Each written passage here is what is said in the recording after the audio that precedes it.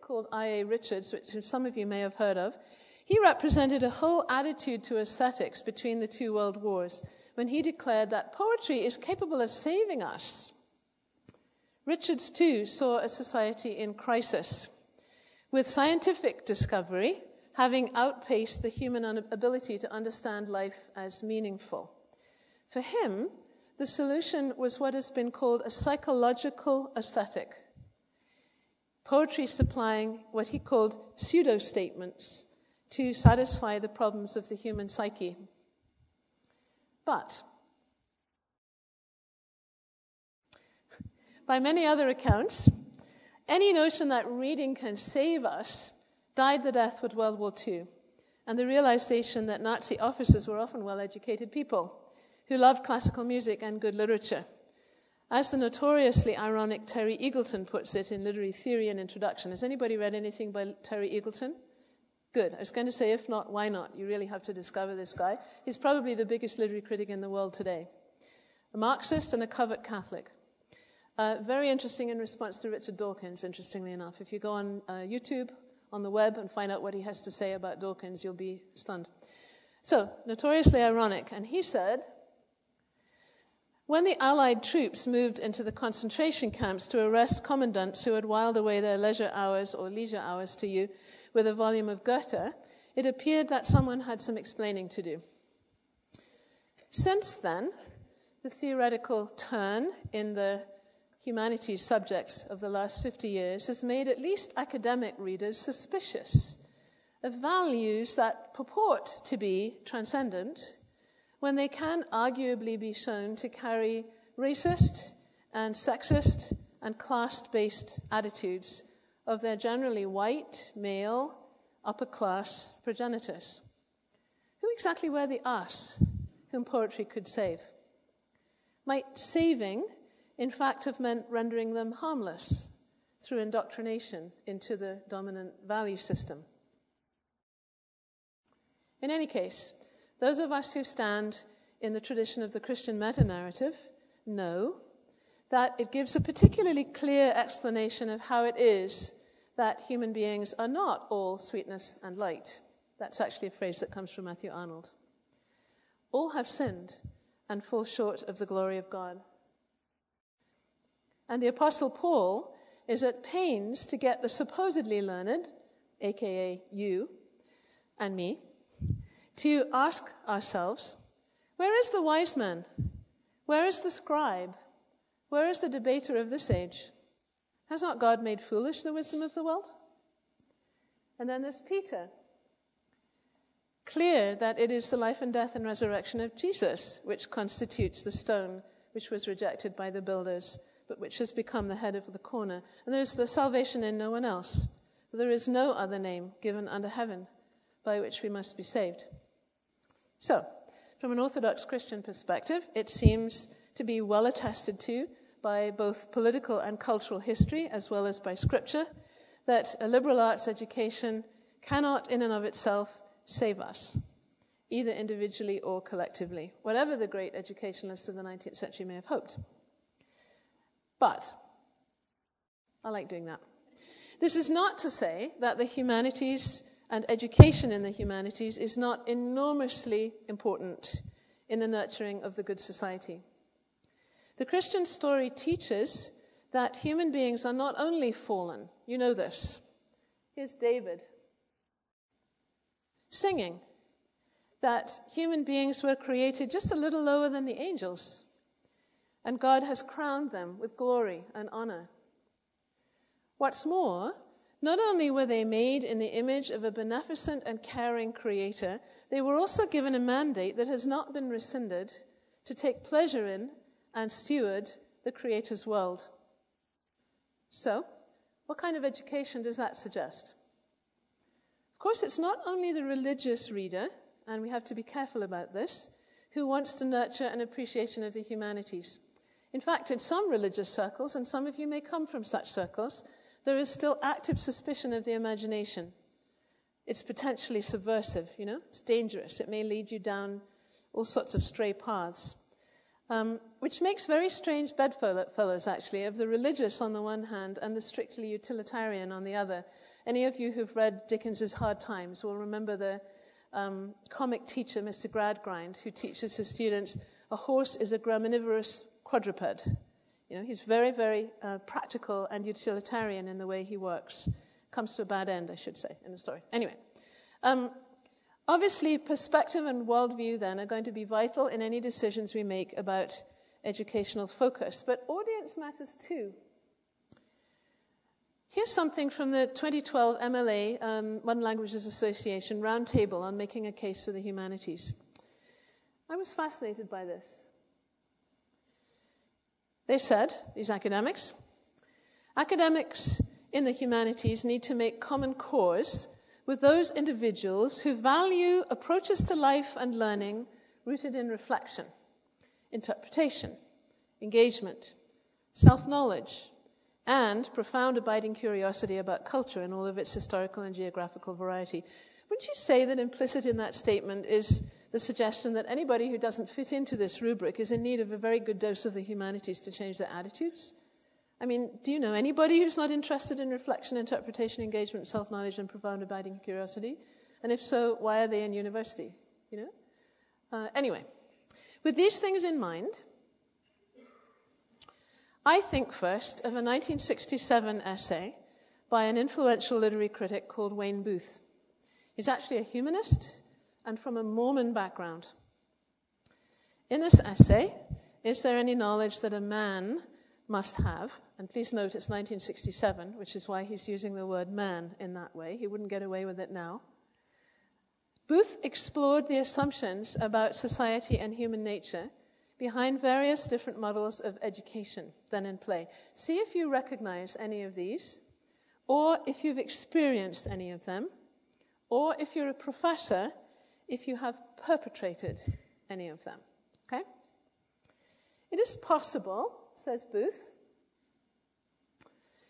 if you see human beings as basically stimulus response systems like machines, to conclude that the purpose of education is to transfer information from one kind of a machine to another. Paulo Freire, in a very famous book called Pedagogy of the Oppressed, those of you who are in education, if you haven't read this book yet, then you will be reading it later, I'm sure, 1970s. He talked about the banking concept of education. And he said, you know, in the banking concept, the teacher's task is to deposit in ignorant students the gift of his or her own knowledge. It's a version of that same mechanized exchange, right? Freire argued that this kind of model of education can serve the interests of oppressive regimes. Why? Because it prevents critical thought. It dehumanizes people into automatons. Booth continued, it is possible, if you see human beings as basically sophisticated animals, to understand the purpose of education as a sophisticated kind of conditioning. The human rat in the maze of life. Do you ever feel like that after a class? Don't say yes, but just think about it, you know. Okay. And it is possible, if you see human beings as basically members of social groups whose needs have to be met, to understand the purpose of education as training human ants to fit the necessary social niches so that the system can continue. Now, insofar as Freire's banking concept of education produces people who are adapted to their social environment, it also fits those models of education in Booth's schema. The organizing of or conditioning of rats for a maze, or the socializing of ants for an anthill. But there's a fourth option. If, said Booth, you see human beings as mysterious ends in themselves, as his own worldview led him to do, then education will be more than any of those things. It will help teach human beings how to think for themselves, how to experience beauty for themselves, how to choose their actions for themselves. On that understanding, then, education is much more than content transfer or rote learning or certification for a job. If you are in university for any of those three reasons, implies Booth, then you are not being treated as a full human being. You're not treating yourself as a full human being.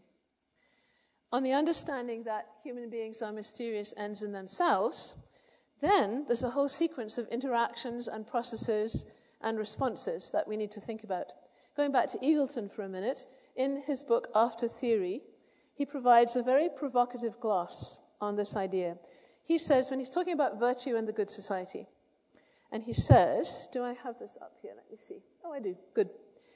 He argues that Christians, Marxists, and classical moralists, by which he means people who come from the classical traditions out of Aristotle and the ancients, all of these people share this same belief. We live well when we fulfill our nature as an enjoyable end in itself. Christians, Marxists, and classical moralists all agree, he says, on this one idea.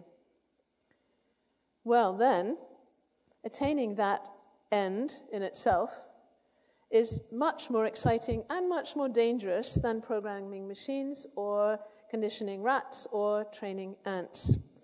For, as you may have noticed, human beings have wills and will make decisions for themselves, which will affect not only themselves but also those around them. I was actually reading on the way up here yesterday in the car a book by ex-Archbishop Rowan Williams. I'm an evangelical Anglican, so that's my tradition. And he was discussing the Desert Fathers in this book. And he points out that human beings also have some learning to do to find out what it means to fulfill their nature. If you're interested in that idea, then look for the book, which is called Where God Happens. Okay. An age like ours, particularly if you're in the academy, if you're a student or an academic, is very theoretically conscious. And we are going to critique Booth's concept of humans as mysterious subjects, because that lies at the root of perhaps all traditional understandings of liberal arts.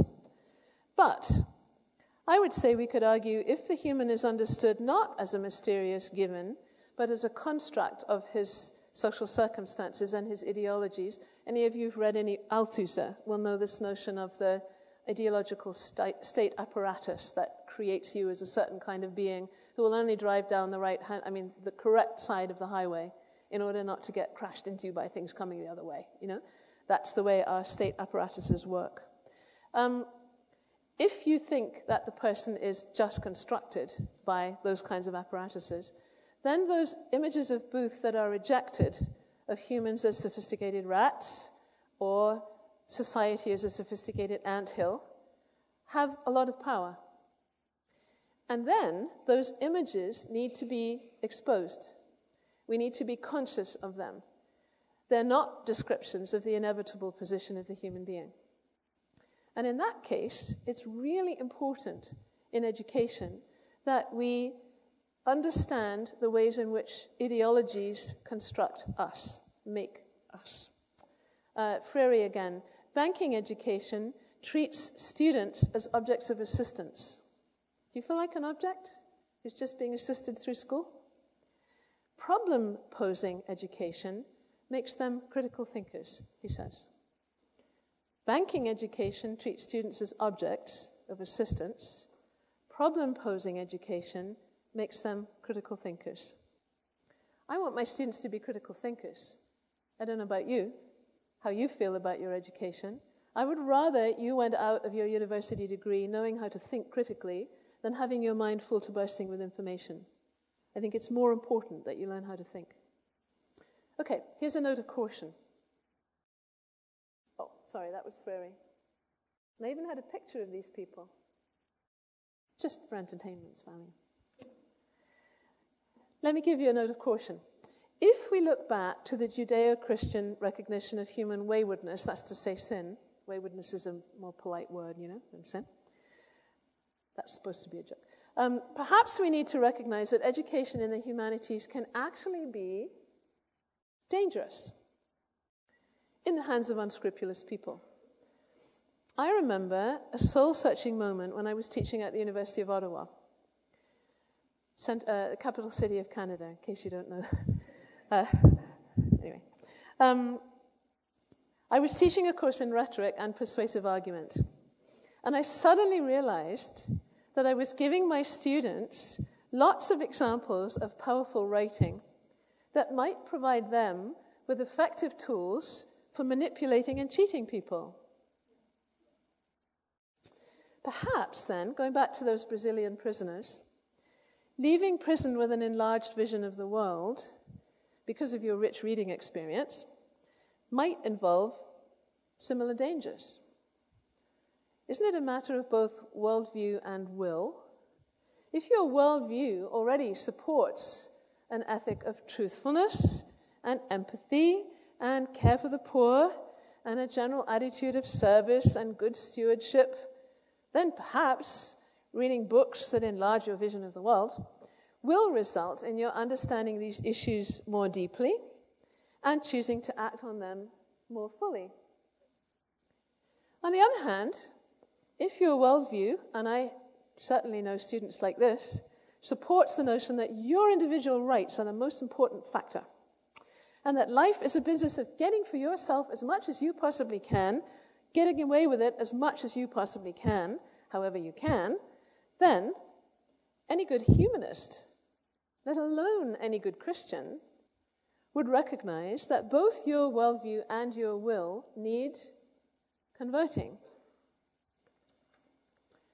And even then, seeing how to act wisely and ethically doesn't automatically result in our living that way, does it? I'm sure you've noticed this. In our actually being, in any active sense, better people. We all know it's a very big step from theory to praxis, of actually doing what we believe to be right. Okay, so we've got to re-educate our desires. Eagleton is the one who reminds us that for Aristotle, the task of an ethical education is to re-educate our desires, so that we reap from the pleasure from doing good acts and pain from doing bad ones. He says that's what an ethical education is about. Apparently, a simpler sense of the connection between seeing and doing is alive and well in Brazil, it seems, doesn't it? Those working with that Redemption Through Reading program seem to have a clear conviction about why they should bother with the humanities in a time of crisis. How about the rest of us? Can the humanities re-educate our desires?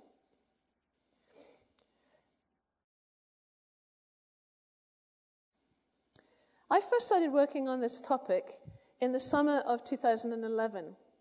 I'd been asked to write an article for the Christian journal Comment, subtitle, Public Theology for the Common Good. Back then, it was UK prisons that were more on my mind than Brazilian ones. As I began the article, there had been 4 nights of rioting, looting, and burning in London.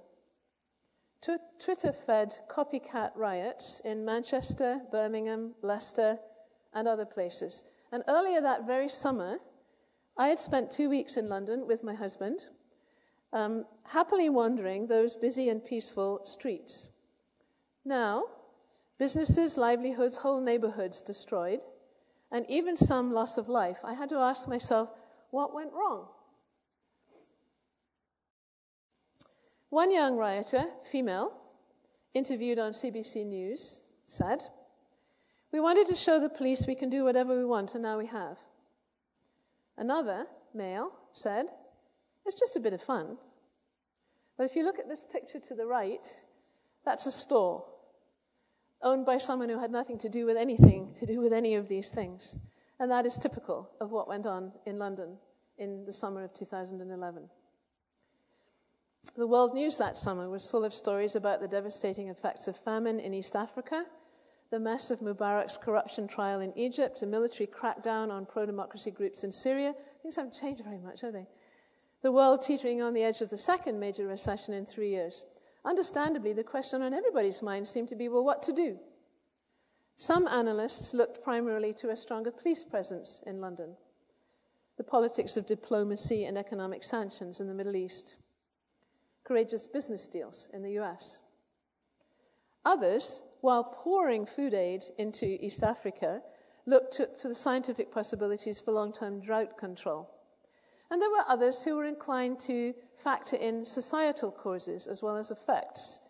They began to look seriously at an underclass of disadvantaged youth in the UK and elsewhere who feel powerless to move on with their lives. This, I think, is something that we can identify in Canada, and perhaps you can also in particularly perhaps this part of the US. There was gloomy talk about the me generation that is evidenced, at least in the West, by a society where looking out for number one is the overarching goal. But no one doubted the crisis-ridden times. And almost 2 years later, no one doubts the continuation of these crises now, do they? Even in countries where the streets seem peaceful, or where warfare is not being fought with guns and tanks, there is ideological warfare or economic warfare going on. So, what am I doing teaching English? The question needs to be answered well. My discipline of English, recognizes that it needs to redescribe itself to capture the public imagination. Here is somebody, Bruce Burgett, the chair of the National Advisory Board for Imagining America. Did you know there was such a board? An advisory board for imagining America. The idea blows my mind already. Anyway, he said, one reason the humanities may represent themselves as not being able to find an audience is because they cannot imagine a future. Think about how important the imagination is in that comment. The imagination is key to thinking about the future, says Burgett, and that the humanities haven't done very well in talking about this. Do I believe in redemption by reading, I myself? Or am I concerned that reading isn't much use, or even worse, potentially dangerous, regardless of whether it reinforces or undermines the status quo? And how in the middle of such crises am I expecting my students to respond? Okay. In times like these, and with questions like these, I find myself returning to a piece composed in the first months of World War II by C.S. Lewis. Around our house, because my husband is a specialist on C.S. Lewis, we call him Saint C.S. Lewis. But you don't have to agree with that part. That's okay. Anyway, this talk that he gave was originally a sermon delivered in the autumn of 1939 in the University Church of St. Mary the Virgin in Oxford. It was called Learning in Wartime. In it, Lewis addressed the students who had not gone off to war, but were still students, still meant to be reading and learning and thinking and writing, still, as he put it, fiddling while Rome burns. So he's talking to a church congregation, and that means he can assume some commonality in worldview and ethics. Lewis argued that there's a bigger question behind any question about the justification for studying in a time of crisis.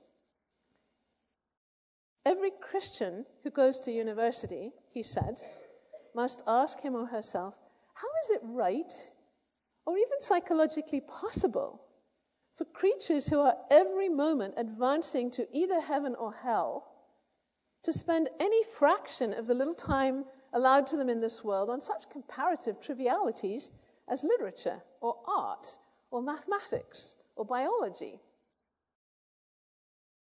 In other words, he said, the Christian has to recognize that it's what he called the permanent human situation to live always under the shadow of eternal life and death issues, whether it's wartime or jail time or school time.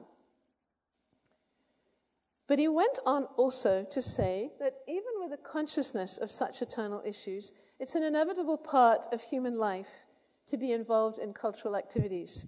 It's human nature, he said, to search for knowledge and beauty even in the middle of crises and alarms. We could talk a lot about the concept of human nature, and I'm not going to do that here, but I'm conscious that it's a problematic concept, and there are ways in which he does approach that issue, and we could talk more about it.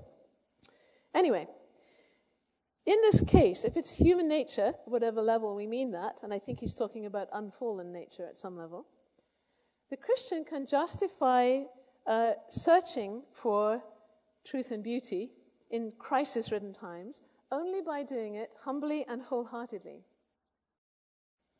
In other words, for the Christian, whatever times we live in, wherever we find ourselves, Christ's call is to engage fully in whatever activity we're called to, always to God's glory. Whether we're called to the noble cultural activities, he calls those the work of a Beethoven. Don't know if any of you are feeling like you're called to that. Which means a domestic cleaner. For the Christian student, Lewis said, this means accepting study as a vocation from God, to be lived dutifully and with humility.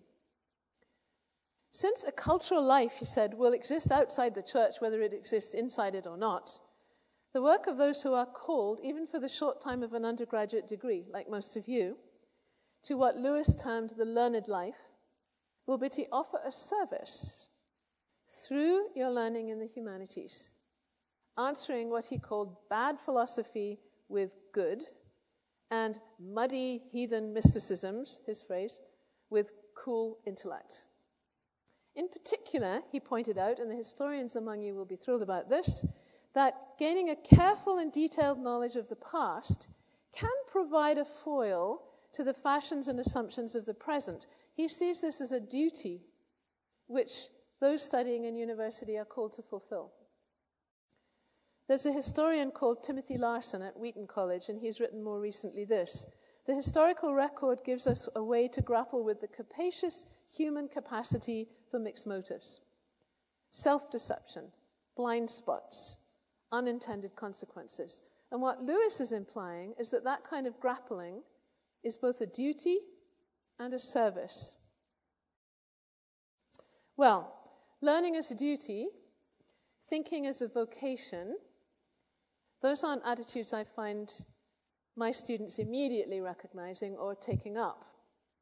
It's much easier, isn't it, to see learning and thinking as instrumental to getting a grade, and then a course, and then a degree. If you get the degree, you can get the job, you hope, and so the paycheck, and the house, and the family, and the vacations, and you're set for life, no? Well, no, in fact. That kind of approach is awfully close to Booth's description of the rat in the maze, or the ant in the anthill, or indeed Althusser's description of the workings of ideological state apparatuses. As a Christian student, you are called to bring your mind to bear on the thinking of the past and the issues of today as a servant, who may be able to strengthen good thinking and trouble poor thinking, both in your studies and in the fruits of those studies taken out into the world. And then perhaps the nature of the coveted job itself needs some cool rethinking. Perhaps the income that you had assumed as a right may come to seem a particular Western privilege that God may even ask you to forego. We could think of a parable about that, couldn't we? That rich young ruler springs to mind. But perhaps this kind of attitude among the salaried professionals amongst us might be one of the ways we could make a difference with groups like the International Justice Mission that was petitioning on campus today.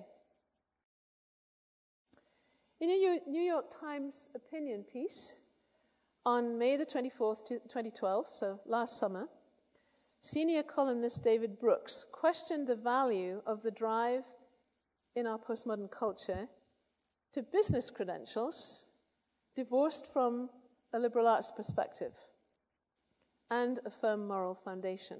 This is why students in business at a college like Geneva are in a much better place than people who are studying in a business school per se, or a business department elsewhere. Here's part of what Brooks wrote. Whatever field you go into, you will face greed, frustration, and failure. You may find your life challenged by depression, alcoholism, infidelity, your own stupidity, and self-indulgence. So, how should you structure your soul to prepare for this. Simply working at Amnesty International instead of McKinsey, and I had to look up that was the global management consulting firm, is not necessarily going to help you with those primal character tests. Furthermore, he goes on, how do you achieve excellence? Around what ultimate purpose should your life revolve? Are you capable of heroic self-sacrifice, or is life just a series of achievement hoops? These are not, he says, analytical questions about what to do. They require literary distinctions and moral evaluations. Contemporary university students, he says, tend to convert moral questions into resource allocation questions. Questions about how to be into questions about what to do. And he says we've got to think more about how to be than just what to do. I like this last one. It's worth noting that you can devote your life to community service and be a total schmuck. You can spend your life on Wall Street and be a hero. Understanding heroism and schmuckdom requires fewer Excel spreadsheets, more Dostoevsky, and the Book of Job. A couple of pictures just for emphasis there. Brooks' concern here is with structuring your soul and finding ultimate purpose, considering how to be and not just what to do. He wants students to understand the difference between heroism and schmuckdom, whatever they do with their lives, whether in Lewis's terms it's the work of a Beethoven or the work of a charwoman. How interesting that his conclusion is that students, did you notice, need to read more. Okay. Like Brooks and Lewis, I will affirm that I'm sold on the value of reading good books. I'll say more tomorrow morning about the way in which literary and philosophical and classical and even scientific texts can engage and stretch our imaginations. They can reflect our lives back to us. They can help us to see from other people's points of view, even in other times and places. And if our wills are so inclined, reading texts like those can so help us, directing our wills towards that state of productive peace and harmony that the Bible calls, anybody know? Shalom, thank you. And that we might call the ultimately good society. Of course, there could be profound disagreements about the nature of that good society, depending on worldview, cultural norms. As Eagleton colorfully puts it in After Theory, the history of moral philosophy is littered with rusting, abandoned models of the good life. You see a sort of junkyard of old cars, He says that's all these abandoned models of the good life. But though in practice we would require detailed and complex contextualizations, the Judeo-Christian notion of shalom, I think, does hold out a good model for us. Excuse me. A good model of harmonious community that I think offers a good starting point for a wide spectrum of people, not only believers actually, but non-believers as well. Shalom involves harmony with the self, harmony with others, harmony with the environment, harmony with God. And it presumes an ethic of service and self-giving. But note the condition for reading that directs us towards shalom. If our wills are so inclined. Even addressing a church congregation, can you imagine? Lewis was ever the realist about the human will.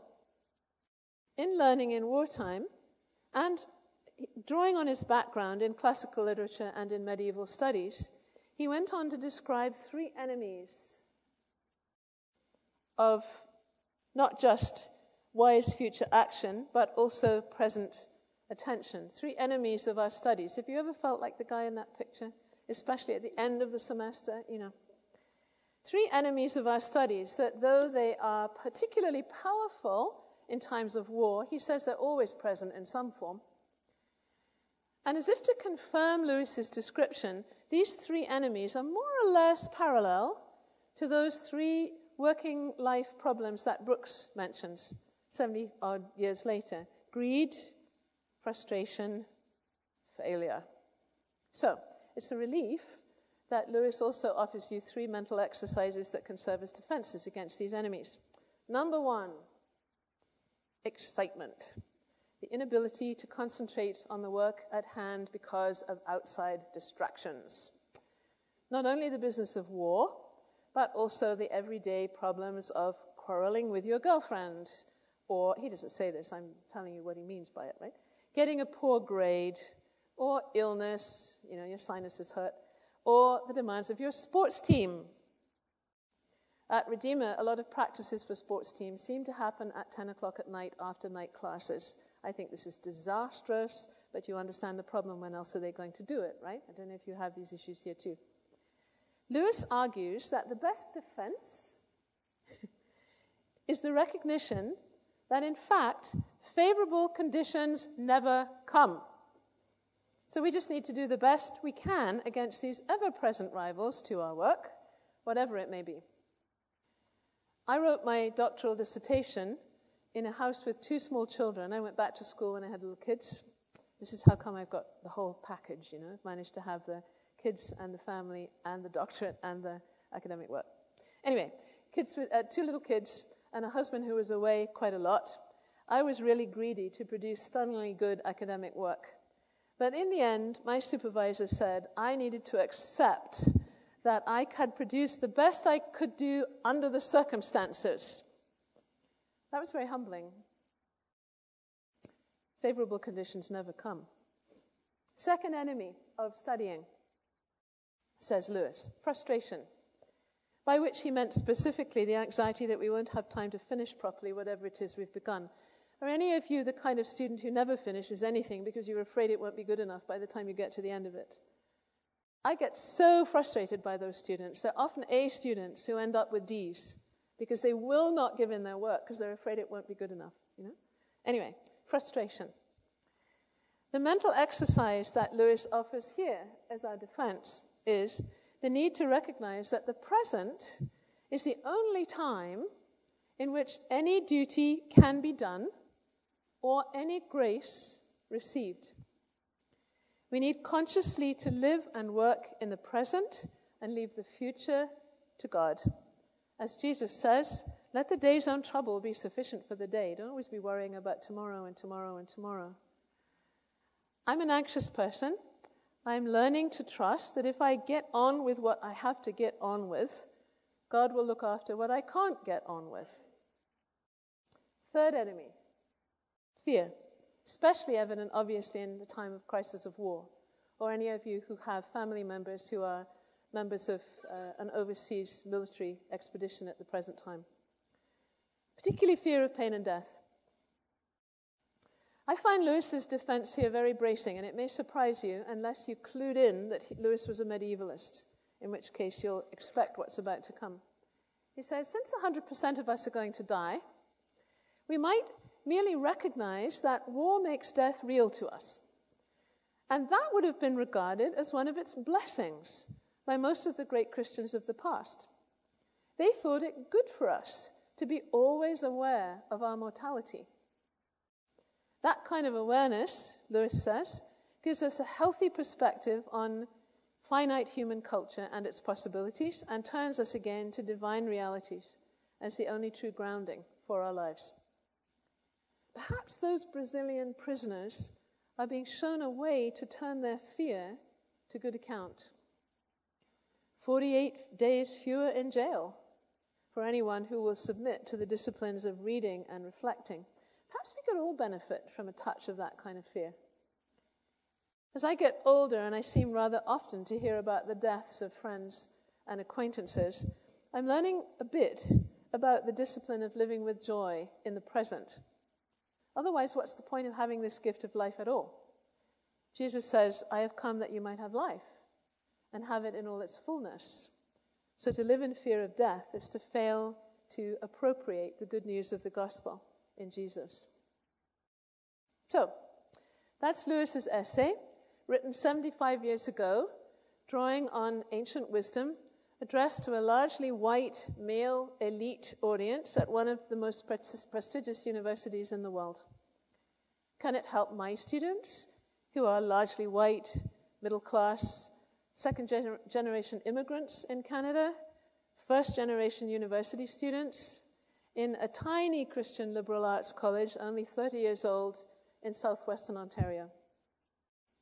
Can it help them know how to respond wisely to riots in London, or famine in Africa, or political turmoil and armed conflict in the Middle East, or financial crisis in the US, or in France, or even homelessness on the streets of Hamilton, my city, or Toronto, or Pittsburgh? In a direct sense, Lewis's essay probably can't help. But it doesn't even bring 48 days fewer of student debt, which is a very big issue for students in my part of the world. I don't know how it is for you. But indirectly, I think Lewis's essay does help. It helps Christian students who take in his arguments be more inclined to value their task as students beyond the utilitarian business of getting a degree to improve their job prospects. That's not why you get a degree. It's part of the result of getting a degree. You might be encouraged to recognize your scholarly vocation as a God-given service to others, however far removed from the present term paper a notion of service may seem to you right now. You might also recognize that the enemies of your work as students are not unique to you. These are the enemies of all productive enterprise in this world. So, as a student who takes Lewis's arguments on board, you will have a rationale for the kind of reading and thinking which enables you to look beyond the immediate situation, both to its causes and to analogous situations in the past. What's more, you will come to understand the importance of recognizing how a person's worldview affects their conclusions and how the dominant assumptions of any age affect the policies that its leaders enact and the goals that its citizens are encouraged to strive for, and the happiness that its authorized spokespeople urge them to seek. I would also ask you to think, for instance, about the worldview behind most of our commercial advertising, what it's trying to sell you as normative values in our society, or the worldview behind most of the TV soaps that you might watch, or most of the movies that you might go to. What are the values that those things are trying to sell you? Worldview affects your conclusions, and it's really life-giving and important to recognize that. Okay. Oh, I think I have a picture. Oh, no. Okay. Just a second. Wait. Reading for the Good Society. I need to blow my nose before I tell you about Reading for the Good Society. So as I do that, you can turn to the person next to you and think, what is the book or video or even song that has most made me think about how to help society? Go.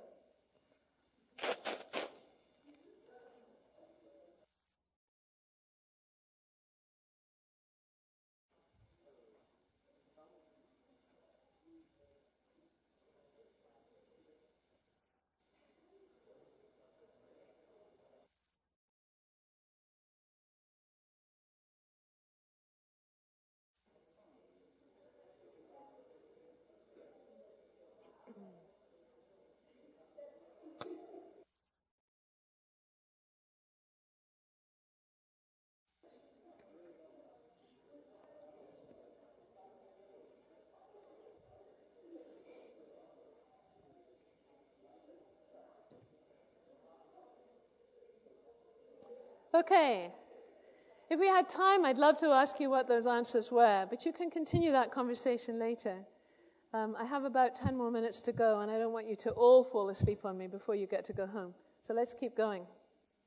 Lots of this kind of reading and thinking, the sort of reading that can help you to think about the good society, or listening or even watching that can help you to think about the good society, happens in humanities classrooms.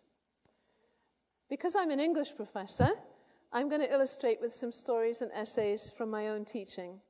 But I believe that you can replicate my list with examples from whatever discipline you like. So, though I mainly teach more recent materials, I think of reading an ancient fable like Echo and Narcissus, or a classical Greek tragedy like Oedipus Rex, with students for whom the resonance of the past in the present has barely yet got on their radar. And they're absolutely amazed to discover that narcissism and the Oedipus complex have very long genealogies. They have no idea that these things connect back that far. I think about the way in which I've seen non-specialist first-year students respond to the personalized dilemmas in a medieval morality play like Everyman. Anybody read Everyman? Or John Donne's Meditation 17, from a time of personal crisis, way back in 1624. No man is an island entire of itself. Some of you know that one? Okay. I think of the impact of reading about Robinson Crusoe when he's catechizing Man Friday in Defoe's famous early novel of that name, 1719. And Crusoe's trying to work out how to respond when Friday says, well, why doesn't God just convert the devil? And he pretends that he couldn't hear him because he doesn't know what to say. Anyway. I think of the dilemmas of Jane Eyre. Who's read Jane Eyre? That's a novel for your summer reading if you haven't read it yet. She's caught between the fires of passion and the ice of reason. You know, it's what that novel's all about. I think about Rudyard Kipling's poem, The White Man's Burden, 1899, which articulates now rather shocking assumptions and struggles of an earlier Western moment in interacting with less advanced cultures. In the literature of the 20th century, which is where I spend most of my time, I think about reading the searing war poetry of Siegfried Sassoon and Wilfred Owen, giving students insights into the ghastliness of the First World War that nothing else can do in that way. Have you read that poetry, any of you? Yeah.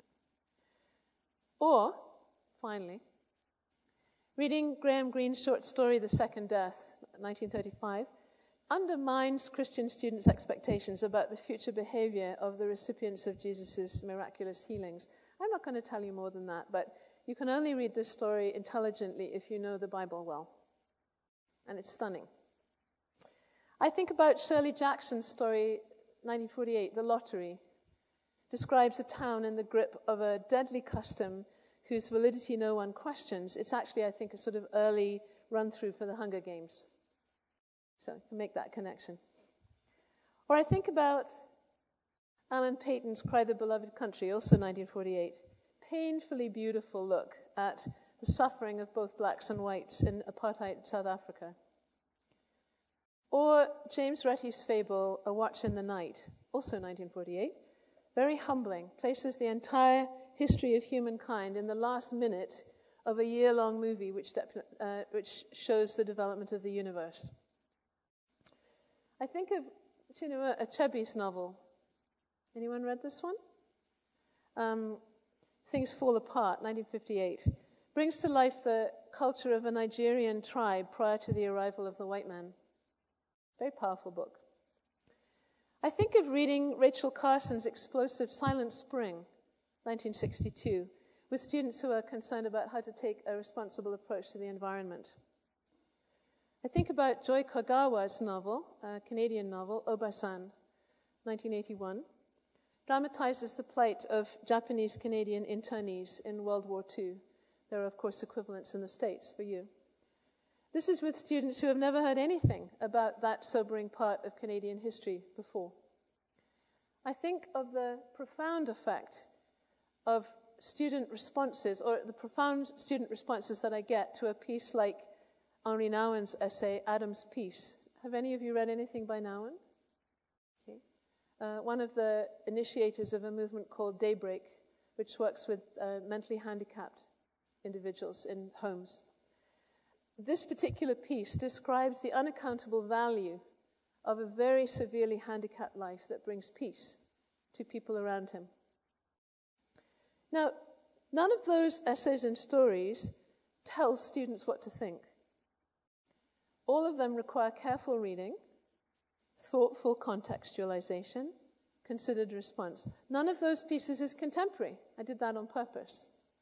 Even the most recent of them is 25 years old. And the oldest, in other words, the most recent of them is older than most of you. Right?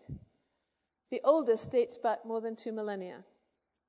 But they all have resonance for contemporary being and contemporary doing, for a consideration of what might constitute the good society, and for what the reader's responsibility might be towards membership in that society. That's Graham Greene. That's actually the movie of Cry the Beloved Country. I think it's 1998. It's not as good as the book, but it gives you some good imagery.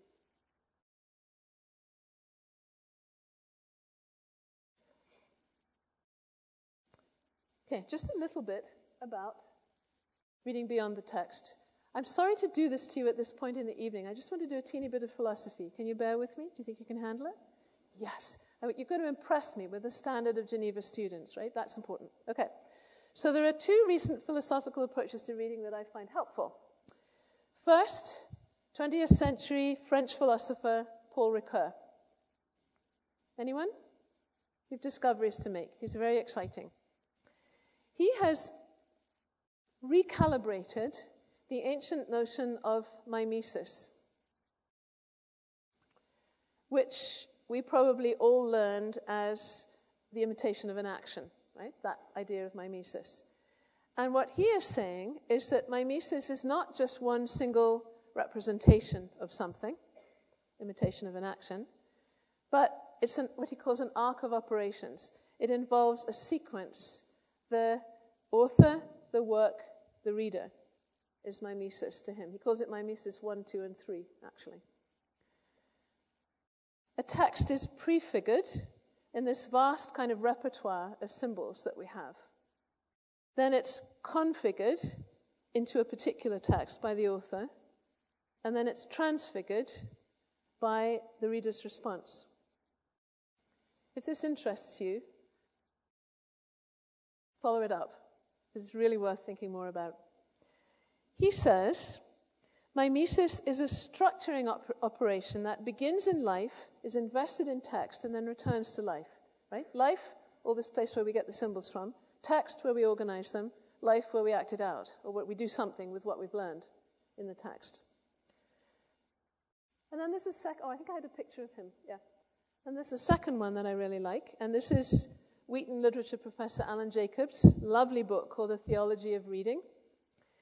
He distinguishes between a passive understanding and an active understanding of what you read.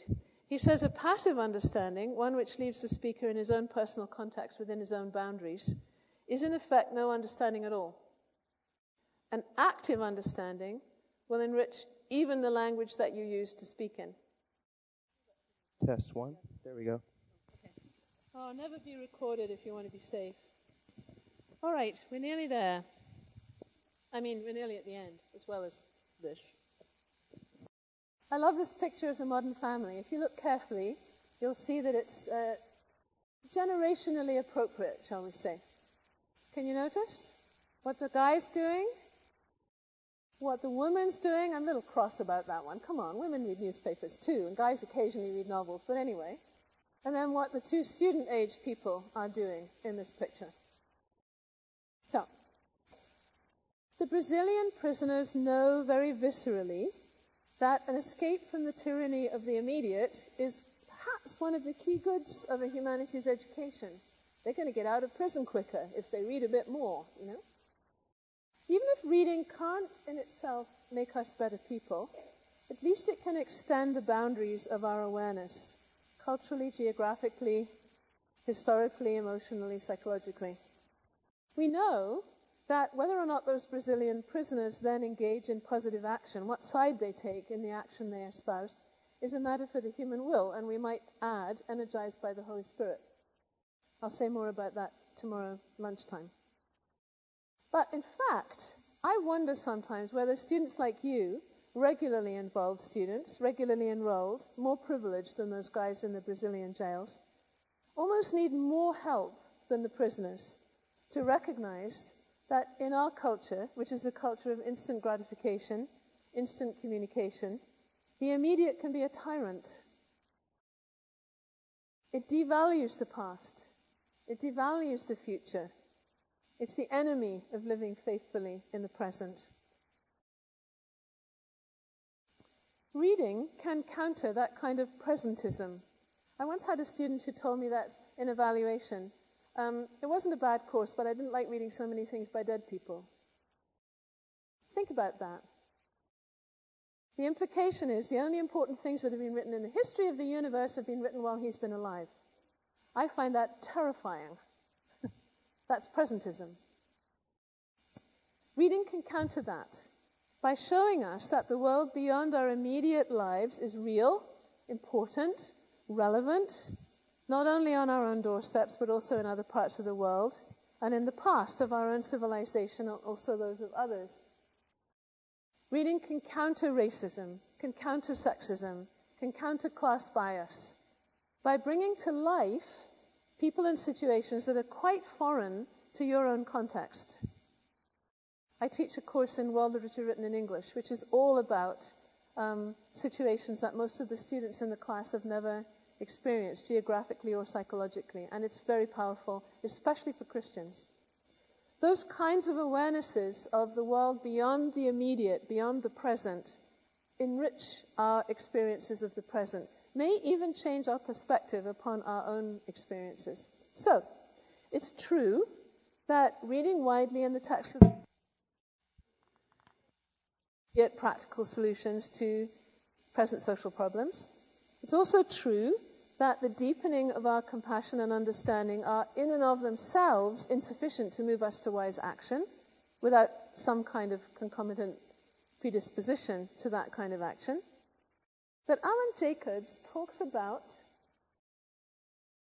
the Christian duty to read with respectful attention.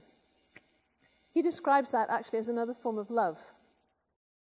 And I would say that love is set fair in our reading to create a more thoughtful and sensitive and articulate public sphere where we can be aware of past or culturally distant crises and their context and the rhetoric that was around them, and that can inform how we react in the present.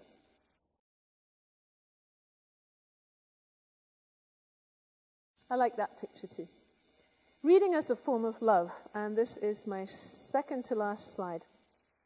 Perhaps loving attention in reading leads to what Eagleton, who's a Marxist, calls politicized love or reciprocity all round.